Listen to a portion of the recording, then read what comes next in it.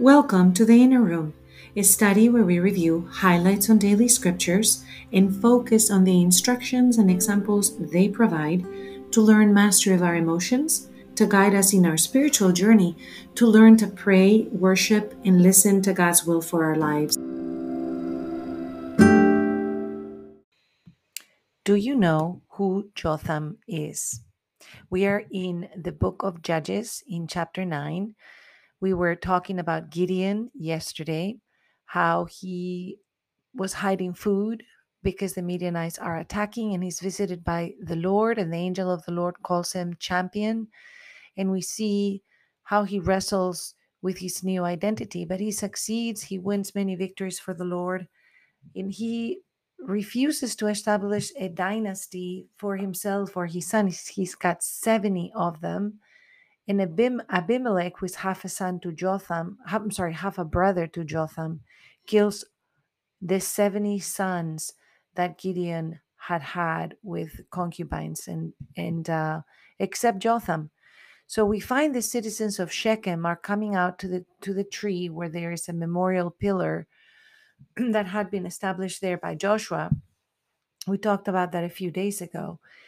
And we find that Jotham is looking at this crowning of a king, and he is giving out a curse.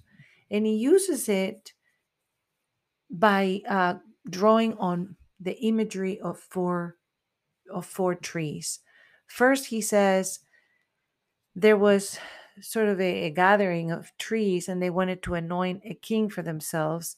And they try first with the olive tree and say, "Reign over us," but the olive tree doesn't want to give out the rich oil and doesn't want to do it. So then they go to the fig tree. The trees say, "Come on, reign over us," and doesn't want to give up the sweetness and the good fruit, so doesn't want to be a king either. And then they come to the vine and ask, "Reign over us," and the vine says, "No, I am not ready for that." So they finally come to the buckthorn, which is fruitless and has thorns and is not a pretty tree, so doesn't have anything except thorns.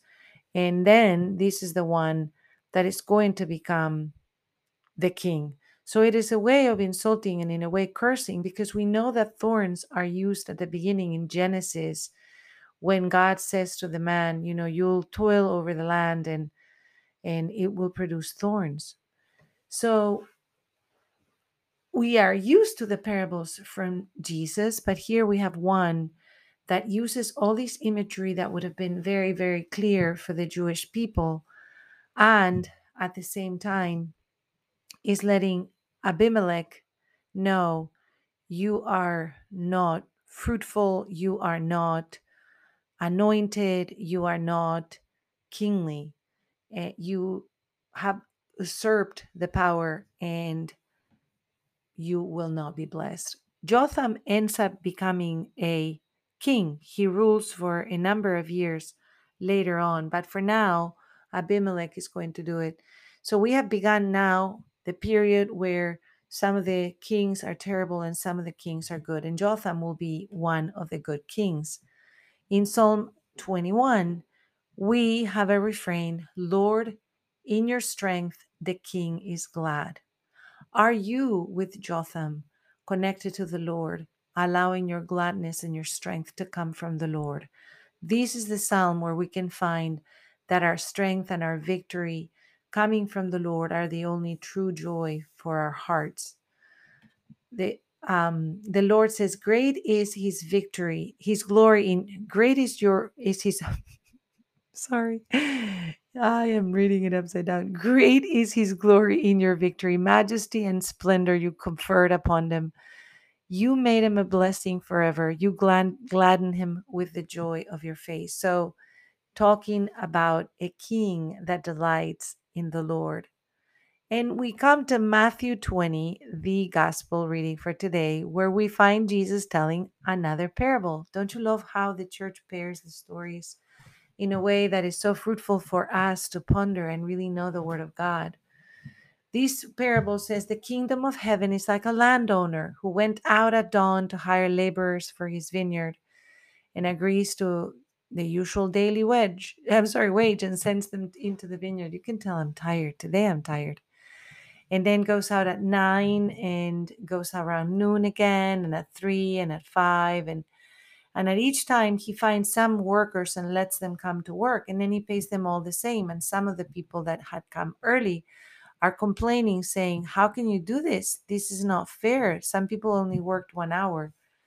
But the owner says, "I'm not cheating you. You agreed to this and I'm paying you this."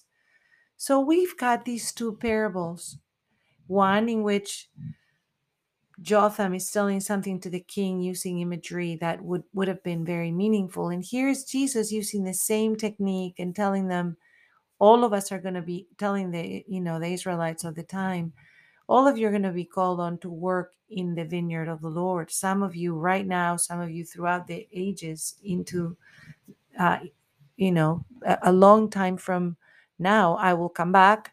He doesn't tell us when, but we've seen centuries pass by, and some that walked close to Jesus are martyred. Others continue spreading the gospel into far reaches of the earth. And now here we are, a couple thousand years later, still receiving the word, still on mission, still walking in under the blessing and the anointing of the Lord. So how do you take these two readings and apply them to your own life? Are you following the inspirations of God? Are you following the commands that He has for you? Are you following the anointing that He is wanting to deliver for your life? If He has made you a promise, are you waiting on that promise? It's not easy. It's not easy to do these things. Even the very best people in the Bible falter. It is so great that we have their example to know that the Lord is merciful and we can come back to Him. Jesus is letting us know the kingdom needs workers, and He keeps calling us to work, and He's going to assign a particular mission to each of us, and He's going to give us authority to actually deliver on that mission. Our job is just to remain aligned with the Word of God, with His will, with his presence, and then take action. He's calling us to take action, friends. He's calling us to take that knowledge that we've been acquiring, all of that, and actually put it into word and deed, so that others can know about Him, so that the world can come under the authority of God. So let us go to the throne. Father, we know that your word is living and effective. We know that through your word, we can discern the reflections and thoughts of our heart. Allow your word to protect us, Father, from head to toe. We cover ourselves in the precious blood of Jesus Christ, and we rebuke any spirit that may be willing to come against us, Father. Allow Saint Michael the Archangel to defend us in battle, and our guardian angels to guard us in all of our ways. Protect our families and our work. Protect our dreams, protect our hearts, minds, and our bodies. Allow us, Father, to be obedient to your will, to be courageous, to work under your gaze in your vineyard.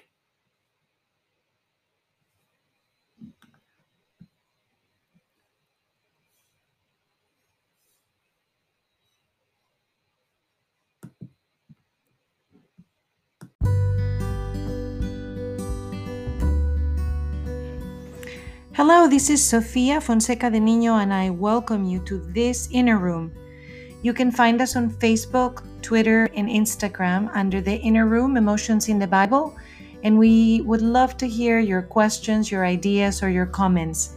Thank you for joining us today.